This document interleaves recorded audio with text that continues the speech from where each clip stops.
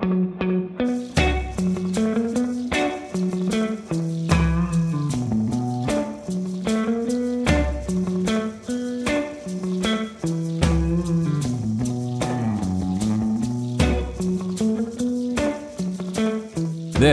is the Trey Blocker Show. Hello, everyone, and welcome to the Trey Blocker Show. Today's guest is Brennan Anthony, the director of the Texas Music Office. Brennan, thanks for coming on the show today. Thanks for having me, Trey. I appreciate it. Brennan was appointed by Governor Greg Abbott to be the czar of Texas music back in 2015. Have you gotten your title officially changed to that yet? No, we're still working. Still working it on takes it? quite a bit of doing, evidently. I like it. I do too. It would look good on a business card. It would. Yeah. We're going to talk a lot about the Texas Music Office today, what you've been up to over the past couple of years, and what the objective of the music office is.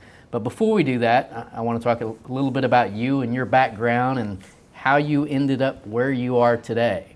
And I know at a very young age, your parents put a violin in your hands and said, play this. They did. Around 3 or 4 they did. 3 or 4? Uh-huh. I spent the majority of my childhood doing normal childhood things. Good. In addition to that, I did an hour a day. I did the Suzuki method. It's a pretty cool method of teaching kids how to read music, hear music, learn by ear, and I did that for many years up until high school, really. So I know the Suzuki method is used for kids. Mm-hmm. Is that an equally useful method for adults? I keep trying to figure out how I'm going to learn how to read music and play music. I may just give it up at this point. No, I mean, too late? You can teach an old dog new tricks, even in one as old as you are, I guess. Thank you. Thank you for someone told me the other day, because we have a 2.5-year-old daughter, and I want to start her on violin to see if she gravitates towards it. And I was talking to a teacher, and they said that particular method has changed so much that I might not even recognize it today. Huh. So I don't know. Okay. Honestly, don't know. Can you sum up that method for those who don't know? The way I understood it was it taught fundamentals of theory, and it taught kids in a way that allowed them to be able to play by ear later more easily than possibly other methods. And it certainly proved true for me, and so that was my takeaway from it. So you're not strictly learning to read music and play sheet music? Yeah. I mean, I found it relatively easy to hear something and interpret it. Okay. Versus several of my friends who grew up strictly classical from another teaching method who found it very, very hard to play off the page, if you will. Yeah. Sure. Mm-hmm. So you grew up playing classical violin music? I did, 100%. Okay. Yeah. And everybody gets confused. So always, and you and I have talked about this for years, but everybody gets confused about the difference between a violin and a fiddle. And as you've said before, it has nothing to do with the instrument and everything to do with the room you're in. That's right. That's right. Good summation? Yeah, that's right. Yeah. That's exactly right. Okay. Yeah, the violin and fiddle are almost indistinguishable physically. But so it's just a genre of music that you're going to play? Or? Yeah, that's right. That's right. And even classical players will call their instruments fiddles, and it goes back and forth. So. Whatever you feel like. Blurry lines there. Yeah, that's right. Exactly. Mm-hmm. So at some point as you grew up and you... At what point did you feel like, hey, I don't want to do this anymore? Did you get to that point as a kid? Yeah, I did. I mean, it was around high school when high school was kicking off, and the struggle to fit in was really in high gear. And playing classical violin wasn't my ticket into the social circles that I thought I wanted to be in at that time. I didn't know what I was doing, but no one does. But it did show back up a couple years later when friends of mine started playing acoustic guitars at parties, and I started hearing more and more the instrument that I loved on records that I identified with. Right. A George Strait record or a Dave Matthews record or well, that list is endless, being from where we're from and growing up in College Station, which is largely a rural place. Most of the music my friends were really getting into had my instrument all over it. And so I started picking it up and playing that kind of stuff. So you figured out you could pull the violin out from under the bed, call it a fiddle, take it to a party, and be a cool kid.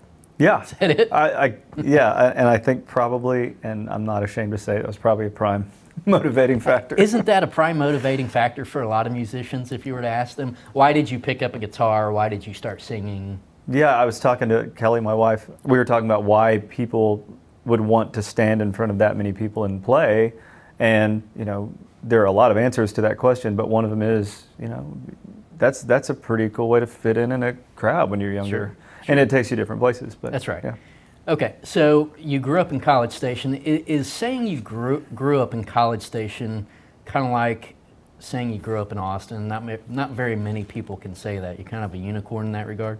Yeah, I guess so, especially given the influx of kids, around fall and Right. spring semesters. Like you got 100,000 people who roll in there brand new all the time, and yeah, being from College Station was it's very rural, small, safe place to grow up. It was fun, and then you had this massive university there. So. Right, but because of Texas A&M University, that's how you met some of today's best country music artists. Isn't that correct? They were coming through to play some of their first gigs. This new generation of people who were coming up Right. as Texas singer-songwriters were coming through and playing small places like The Tap and Hurricane Harry's when they got a little bigger, and that's where we as high school cover bands were trying to play. So we were there, and they were coming through playing some of their first runs through college towns, and so it gave me some proximity to them. So Roger Krager, Corey Morrow, then at some point you met Pat Green, right? Yeah, that's right. Ingram, Roger, Corey, Pat, those were some of the first people I met. Yeah, 100%. Yeah. Roger had come back from taking a Fortune 500 job, had left and had come back to get a master's in accounting, and he would get me to come play his open mics for no money, Right. and he would help me do my accounting homework so I could go do those. Yeah. That sounds like a pretty good deal. Yeah, it was a great deal for me. I don't know what kind of deal it was for him, but I did meet Pat. I met him at backstage at a show. It was a rescheduled show that Corey Morrow was initially supposed to be on. It rained out. I kept my backstage pass, snuck back. Pat was playing, and I said I should be in his band. I told him that. He said if I wanted to, I could show up at the gig the next night, and we'd see. And I don't think he expected me to show up, but I did. So that was your interview. That was it, yeah. Okay. And I brought my stuff, and I played, and he hired me. So. And you ended up playing full-time for Pat Green's band for almost 15 years? That's right. Yeah. I played all over the place and on a bunch of records. And y'all even toured Europe at some point, didn't you? A few times, yeah. Okay. Yeah. How was that? How do Europeans react to this Texas country band? Well, if they're actually Europeans, they love it. Okay. Because it's just sort of a niche thing that's so glamorized. They just are almost fascinated by it. And then if they aren't, they're expats and they're from Dallas. Yeah, sure. So, that's right. Or they're military. So and they're just absolutely showing up to the Pat Green Yeah, show. 100%. Yeah. And just in rare form. And I thought about this a second ago, and I have to ask, when your parents put that violin in your hand at age 3 or 4, what were their expectations? Where did they think you were going to go with that? Or was it, I know your dad was a college professor, was it just a way to kind of round out your education? Did they ever expect you to come home and say, hey, Mom, Dad, I'm joining a band? Well, no, probably not. Okay. In fact, we went round and round about that, as you can only imagine, I'm sure. No, I had an ear problem when I was a kid. When I was a really young kid, and I had all sorts of terrible ear problems. And I don't know if this is the driving force behind them wanting to start me music lessons, but it was endangering my hearing and possibly tone recognition. Part of the reasoning was they were going to put me on an instrument to see if I could recognize tones and pitch and that sort of thing. And then being academics, both of them, Mom on the elementary level and Dad in the college level, they had done the reading, and that suggested that this would help me in math and the higher functions and that sort of thing. Right. I don't know if that proved to be true at all. Apparently not if you were having Roger Krager do your accounting homework. Yeah, it skipped a generation. My dad's a statistician, and I'm good at playing an instrument somewhat. Sure. But no, I don't think they ever expected me to come home and say I was going to be in a band, and I'd already been doing it. I'd started playing 75 to 100 shows by a sophomore year of college. Oh, wow. Come graduation time, which they insisted was going to come. I said, this is the job I'm going to take. I already have the job I'm going to have after college, so I'm just going to keep doing it. Right. So I'm sure it was a tense time for them. I was gung-ho about it, so nothing was going to stop me at that point. That's right. Well, and I think there are a lot of kids who grew up and they're playing instruments and they think, I want to join a band, I want to go on the road, and I'm sure those are all experiences that you wouldn't trade for the world, but it's not as glamorous as people want to think it is it? Well, I mean, maybe the question should be, or could be, would I want that for my kid? Okay. Probably not, because while all the stories, that you live to tell, all the people that I met, like those are incredible for my life. Those were formative experiences for me, but there's a side to it that's really difficult. And those are the things that they don't teach you in school, if you will. It's a lot of time being away from meaningful relationships at home. And I'm not talking about wife and kids, if those happen later, but real, friendships that you establish by being in a place and growing up being a professional in a place. You just don't, you don't really make those as well, and you miss weddings and you miss things, and it's tough, and it's a lot of fun, and it's extremely unique. Only a small percentage of people have that kind of experience, but Right.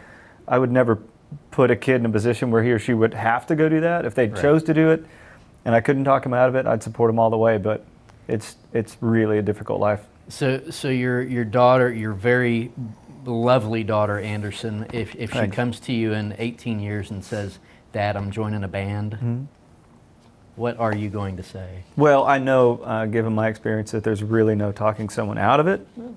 Good point. But I would be very upfront about some things that she should keep in the forefront. Right. You know? Right. And hopefully, you know, she'd go into it with her eyes more wide open than I did. My parents had no way to prepare me for that kind of lifestyle. How could they?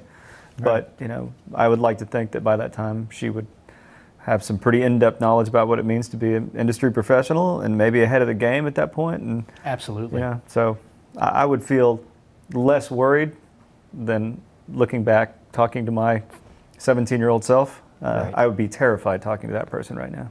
Okay, that makes sense. And I guess if you're going to go into that industry, there would be no better mentor than to have you as a father saying, "Here's what I went through. Here's what you should be on guard for.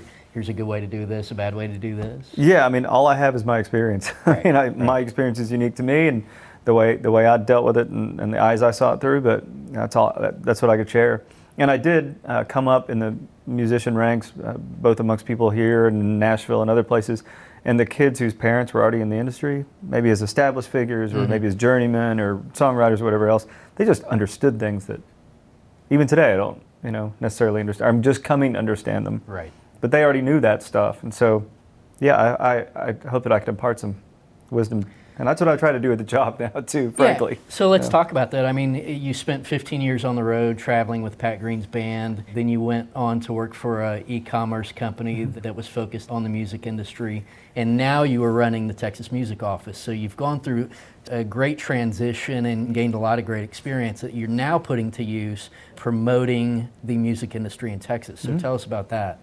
Yeah, so I liken the transition to a professional athlete with none of the money and none of the fame, transitioning on to a new life. 'Cause you almost have to retire from it completely to start the next thing. Right. And that's very, very much what I did. And so I got fortunate to be part of a startup called One Live Media. It's still going today. I stay in touch with those folks. And we focused on helping artists through their online brands sell tons of merch, and we help them get that merchandise to their fans. It sounds like a really rudimentary part of the business, but it's so important today. Right. And we did that for artists like Beyonce and Willie Nelson and a whole bunch of other marquee acts. That was a drastic change of direction, but it kept me in the music industry, and it expanded my focus. Sure. And I loved what I learned on that job, and I loved the connections I made. And about 4 or so years on after that, I got the call from friends in the transition group who asked if I was interested in the Texas Music Office. And after I did some research on it, of course, I was. And so I'm coming up on almost a 4-year first term wrap on that thing. So I'd say the first year was, at least the first 9 months were spent almost solely on an audit of what the office was at that time when I came in, what could be done better to improve the system, the core systems of the office, and then what were our capabilities going forward. And then the last 3 years have been implementing the things we thought we should add on. So the office itself has been around for almost 30 years. Yeah, that's right. That's right. Okay. And it's a division within the governor's office of Texas. Okay. So I noticed that the website has certainly gone through some wholesale change, and there's a whole lot of information on there.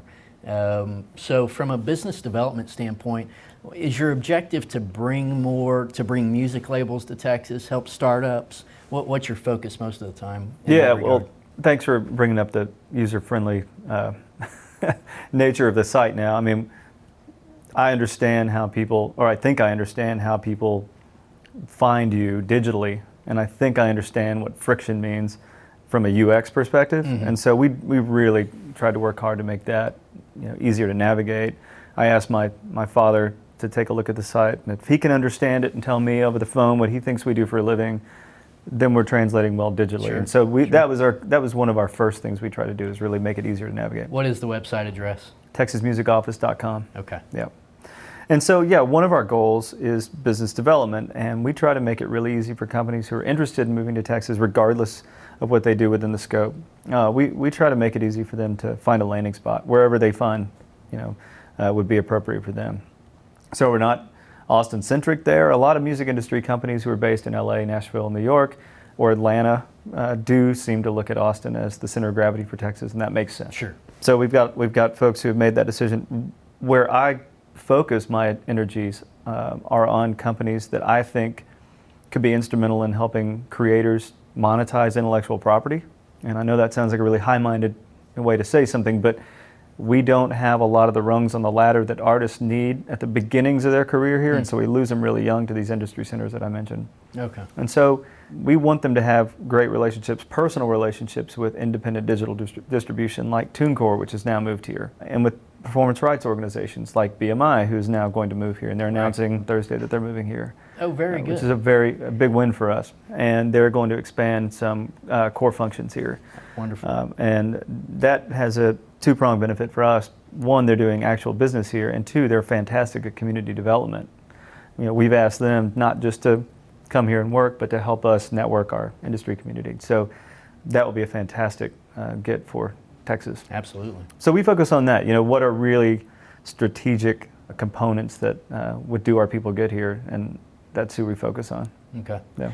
And then you're doing some really cool things as well as far as helping kids get instruments. Is that part of you've got this really cool license plate now, the Texas Music Office license plate, that anybody with a registered vehicle in the state of Texas can get. And they should. They should. And so the net proceeds from that license plate purchase, where do they go, and what are you doing with that? Yeah, thanks. I love talking about this program. So 22 of every $30 that you spend on a Texas Music license plate go to a fund that we administer that puts instruments and lessons in the hands of kids who need them. We have to be approached by a nonprofit, and that nonprofit will go through our e-grants process, and then we'll award these grants to them. We give kids lessons who are in transitional homes. We give lessons and instruments to kids who are excelling in a community orchestra program but can't afford the instrument, or they want to get them a nicer one, or whatever else. 1,000 different details. But right. We also rewrote part of our legal constraints when we relaunched the program in 2016 to allow us to work with communities as well. So these are communities that they want to create some sort of musical component at a city festival or something like that, but they can't afford it. We've done this all over the state now. So these are communities that would not have been able to afford a local musician to play at their county, whatever it is. And okay. Tons of examples, and I'd be happy to provide any information to people who are interested in it. So that program has been around since 2004, and what we did in 2016 was rebrand it with the new look of the office, and we rewrote the rules to give us a little bit more flexibility. But my predecessor put that in place in 2004, and it did really great things. Right. But what we feel like we've done is rebrand it, make it a little bit more maybe generic and recognizable, more branded, and we've enlisted the help of a ton of Texas music artists who have done social media pushes for us, everyone from Randy Rogers to Leon Bridges and Gary Clark. Wow. Runs the gamut, and some fantastic videos come in. Kevin Russell did a great one for us, and that's really pushed the thing to a whole new place. And we've had brands like Anheuser-Busch who've taken note, right, and have held these concerts for us, and they've raised a lot of money for us now, which is Sure. great. So we've taken it to a whole new level. And what about interaction with public school programs? Is there anything at that level? Yeah, absolutely. Okay. But they have to be via a nonprofit as well. Gotcha. Yeah, so they can't approach us directly. So I notice, you and I have been friends for a long time, but as is often the case with busy people these days, I know more about what you're up to by following your Instagram than talking on the phone. But it seems like you've been all over the place lately promoting Texas music. What are some of the cool things you've done lately? Well, one thing, I appreciate you saying that. We do see each other far too seldom because I feel like, this responsibility that I've said yes to is a big one, and it's one I'm really honored to do. Yeah. For that reason, I decided to be where I'm asked to be, and I think this ought to be a statewide office, and it ought to be an office that's promoting the state outside the state too. Did you just tell me you're running for statewide office? Absolutely not. I thought we were going to announce something new here. And I want to be clear about that. Okay, all right. Very clear. You are not running for statewide office. Clear. Okay, done. Thank you. And No, that does not interest me. So we do travel all over the place. I recently was in Toronto last week for a publishing and tech summit. We've leveraged relationships with the Kane Foundation and Kessler Presents to run activations that highlight Texas performers at places like Newport Folk Festival, Americana Fest, International Folk Life Association, South by Southwest. So these are real-life interactions between people all over the country in Texas music. And at those interactions and activations, we talk about the mission of the office and why we're there. We attend a bunch of conferences, and we help host these kind of conferences around the country. And then in the state, I spend a lot of time with communities helping them shore up support for their creative class at home.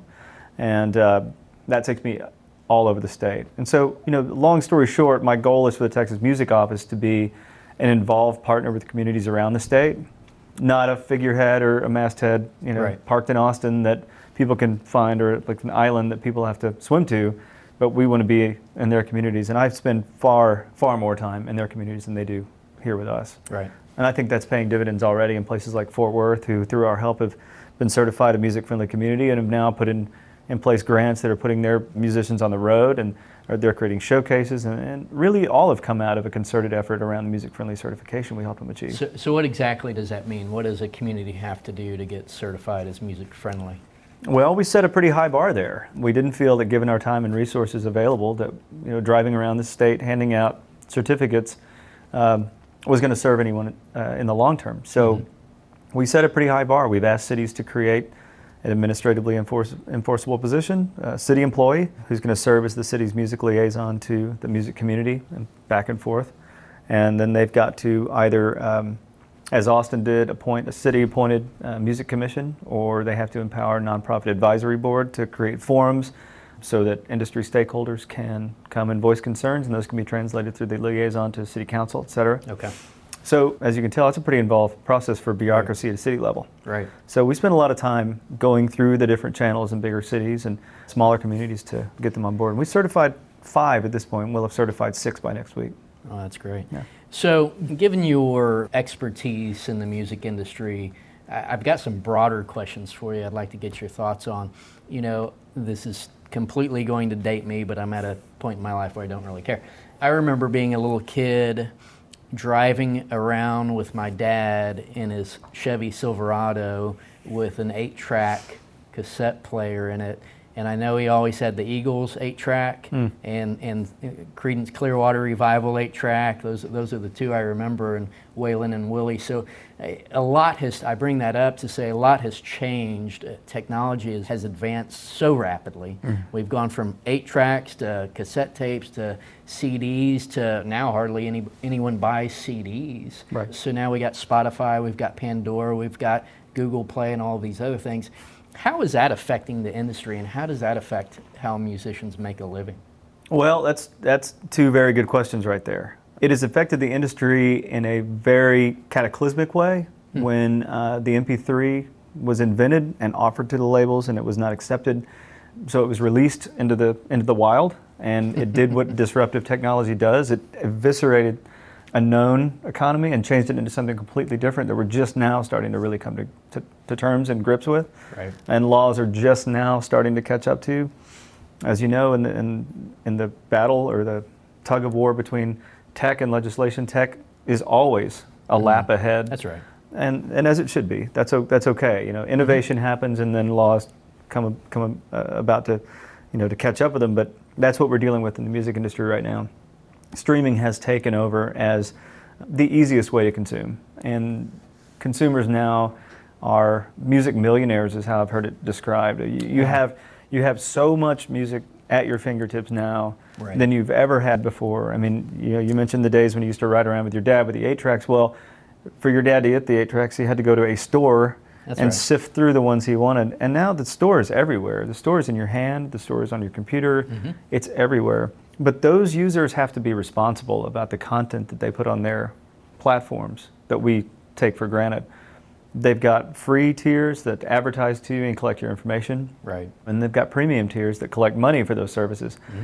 But they don't always have the right to play everything that's played through those streaming services. And that has brought us to a point that these massive class action lawsuits have repositioned the digital services like Spotify and others to come to a place where they have got to play ball. Right.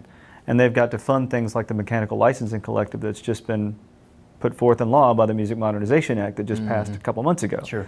These are very in-depth pieces of legislation. I've got tons of information. If anyone wants to know more about that, I don't want to bore anybody. Right. We've come to a place right now where streaming has taken over as the main form of consumption, and we need to protect that.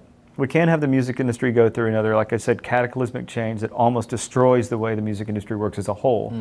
I think for a while we can assume that streaming's here to stay. I'm not saying they're bad actors, but I think finally streaming services are coming to terms with the idea that they've got to be really responsible, or they're going to continue to be almost sued out of existence. Right. So Music Modernization Act has hopefully laid some framework for that. That Music Modernization Act also is going to reset how songwriters are paid from those things. Okay. May fair it up a little bit. Sure. Yeah. So I'm very hopeful about that side. Very hopeful. I would think, I mean, to put a positive spin on the technological advancements and changes, it's a lot of increased exposure for musicians, bands, artists that wouldn't otherwise be discovered, I would think. I mean, you know, again, going back to my younger days when we used to trade mixtapes. Yeah. You know, or somebody hands you it's become the modern playlist. That's right. Yeah. You know, with something like Pandora or Spotify, and I don't mean to focus on them unfairly, but the benefit is I can start a playlist on one of those platforms and discover a new artist I may not have known about. Right, right. And the reason Pandora very nearly failed is that it would not allow you, since it was non-interactive, it wouldn't allow you to set your playlist. Right. It wouldn't allow you to really curate your playlist, where Spotify has 87 million subscribers now because they allowed you to curate your own playlist. Plus make your own mixtape. That's right, which is the way we understood it. Plus, they've got these gatekeepers and these different genre verticals that are tastemakers. And they pay them a lot of money, and they pay, you know, there are people within the company, without the company, or external to the company that put these playlists, and getting on those playlists now is the way for artists to get discovered. And it's one of the top 2 or 3 ways for an artist to get discovered. Right. So that's not necessarily taking the place of the top 40 countdown and whatever that we used to listen to on Saturday mornings or whatever else, but it's darn close. It sounds like there's probably some gamesmanship that goes along with that as well. Oh yeah, absolutely. As with everything, I suppose. Huh? There's politics and everything, and there's politics to get on a playlist that matters. So tell me, you know, I've gotten fascinated lately, and I certainly wasn't on the front end of this, but people are going back to buying vinyl records, you know, which has kind of come full circle. Yeah. Why is that? Well, vinyl, like you said, does have market share again. It's an appreciable amount of market share too. I think collectors still like having something to hold in their hands. Right. I think there's an element of that. I think it's not just a hipster thing. I mean, the sound quality's better. If you're really into a band and you want to hear a record, which is for the kids out there, that's a piece of creation that's meant to go in a certain order from start to finish, and might have 2 sides. Right. And if you're really into an artist and something they've created, hearing it on vinyl through a good system, you know, there's really no substitute for that. It's just better sound quality, better dynamic range. It's an incredible merch item because you can sell it at a merch table at a show for $30. Right. It's hard to sell a t-shirt for that unless you're a marquee act. People will buy that vinyl though. It's just become sort of an indispensable part of an artist's touring merchandise catalog. So I think, you know, the tangible feeling of having something, and sometimes they don't even get opened, but you have it, and it's a thing you've bought. And then the sound quality for audiophiles who are into that is just second to none. Right. And then for artists, I mean, man, that's a big deal to have it. And we were really thrilled to bring Gold Rush Vinyl from California to start pressing more in the state. I mean, to take it back to business development for just a second, we've got Hand Drawn Records in Dallas, and we've got Gold Rush Vinyl in Austin, and they are slammed.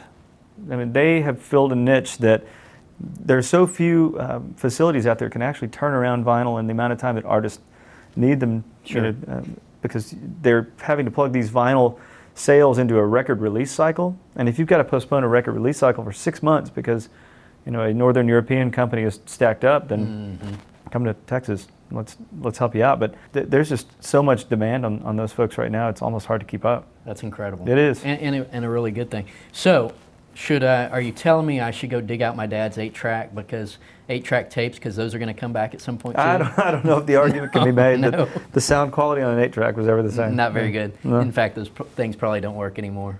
I have not seen an 8-track in a bit.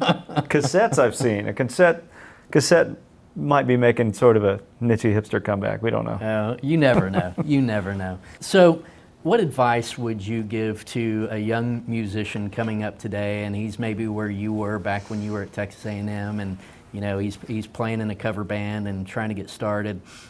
What are the next steps? Well, I mean, network's your friend. You know, making the right kind of connections early is your friend, and treating those with respect and following up on them. You almost can't coach that, but you should try. If you're not a good networker in the music industry and you're trying to come up, you know, it's going to be a tougher road. You know, some people's God-given talent naturally elevates them, but a lot of people get to where they are because they know, you know, how to get there via personal connections. So pay close attention to the people in your circle and then expand that circle. If you're a player, like if you actually play an instrument, right, you know, make that your primary focus. You okay. know, make being an expert at your instrument and your gear your primary focus. So let me approach that from a different angle, since we've talked a lot about business development, making sure there's a healthy music industry in the state of Texas. Let's say you're somebody like Trey Blocker and you have absolutely no musical talent whatsoever, no matter how hard you try, but you love music and you want to be in the industry. Is there some kind of degree you can go get to get involved in the music industry? Yeah, I would strongly recommend that if someone is just so hell-bent on being in the music industry, they have to do it, and they're not a player, and they know that they check our industry directory for college programs that offer training in 100 different facets of the music industry, and that they go get involved. I mean, I've got great friends who have become fantastic accountants and business managers, you know, who had to be in the music industry, love being around it, love supporting it, but we're never going to make it as, you know, a player. Right. You know, as a player, they're a fantastic accountant, and that's, you know, that's great. And we need more of those people than we actually need of the other. That's true. Frankly. Sure. So yeah, there are tons of ways to get involved. I will give Austin some credit on this. If you want to know what's happening in the music industry, there are 100 ways to find out. There are nonprofits that are helping on the health side, two great ones, Hammond Sims. Right. Austin Music Foundation gives weekly and, you know, monthly classes on anything under the sun about, you know, continuing education in the music industry. Austin Music Commission meets all the time. You can hear all sorts of people talk about what it means to be involved in the music industry. I mean, if you're getting started, go get plugged in. Okay. You know? All right. So you've done a lot of great things in your 3+ years at the Texas Music Office. What's ahead? What's ahead for the Texas Music Office? Well, I think we want to continue our mission to create infrastructure in the state, bottom line. I think we have to do that. I think that ought to be a long-term goal of the office. And we have to continue our momentum as an advocate federally. We can do a great deal of good for people as small businesses in the state by paying attention to things that are on the landscape, on the horizon, right, and being translators of those things back home. And we can't lobby for anything, and we can't advocate, you know, for a policy, but if we can get in the game of understanding it before it happens, right, and translating those concerns back home, I think we're doing our people a solid here. And then we can continue to raise money for those grants and give instruments and lessons to kids who are the future of this whole thing. Absolutely. And I really will say, you know, creating more music-friendly communities in the state, making Texas the most interconnected and powerful music economy in the country should be a goal. I mean, I think having communities on board is going to help us accomplish that. Well, we as Texans think that Texas should be the epicenter of the musical universe anyway, right? Sure. So I appreciate everything you're doing to make sure that is the case. Well, thanks for the attention. I really do love the opportunity to talk about what we're doing over there. Like you said, it's not an office that everyone knows exists. It's not one that you'd just assume the state would have, but what a fortunate thing to have it. And Absolutely. let's go, you know, take it out for the walk it deserves. Right, sure. So tell us again the website address for your office if they want to go browse around and see what you've done and what you have to offer. Yeah, it's texasmusicoffice.com. Okay. And you can find links, they're very apparent on the website to all of our social feeds. You can sign up for the newsletter where we monthly put out all of our activity for the month. We try to be very transparent about what we're doing, so there aren't ever any questions about, you know, if we're just laying around the office, you know, having fun. I mean, we are out and actively pursuing these goals. So come give us a follow and give us some input. Awesome.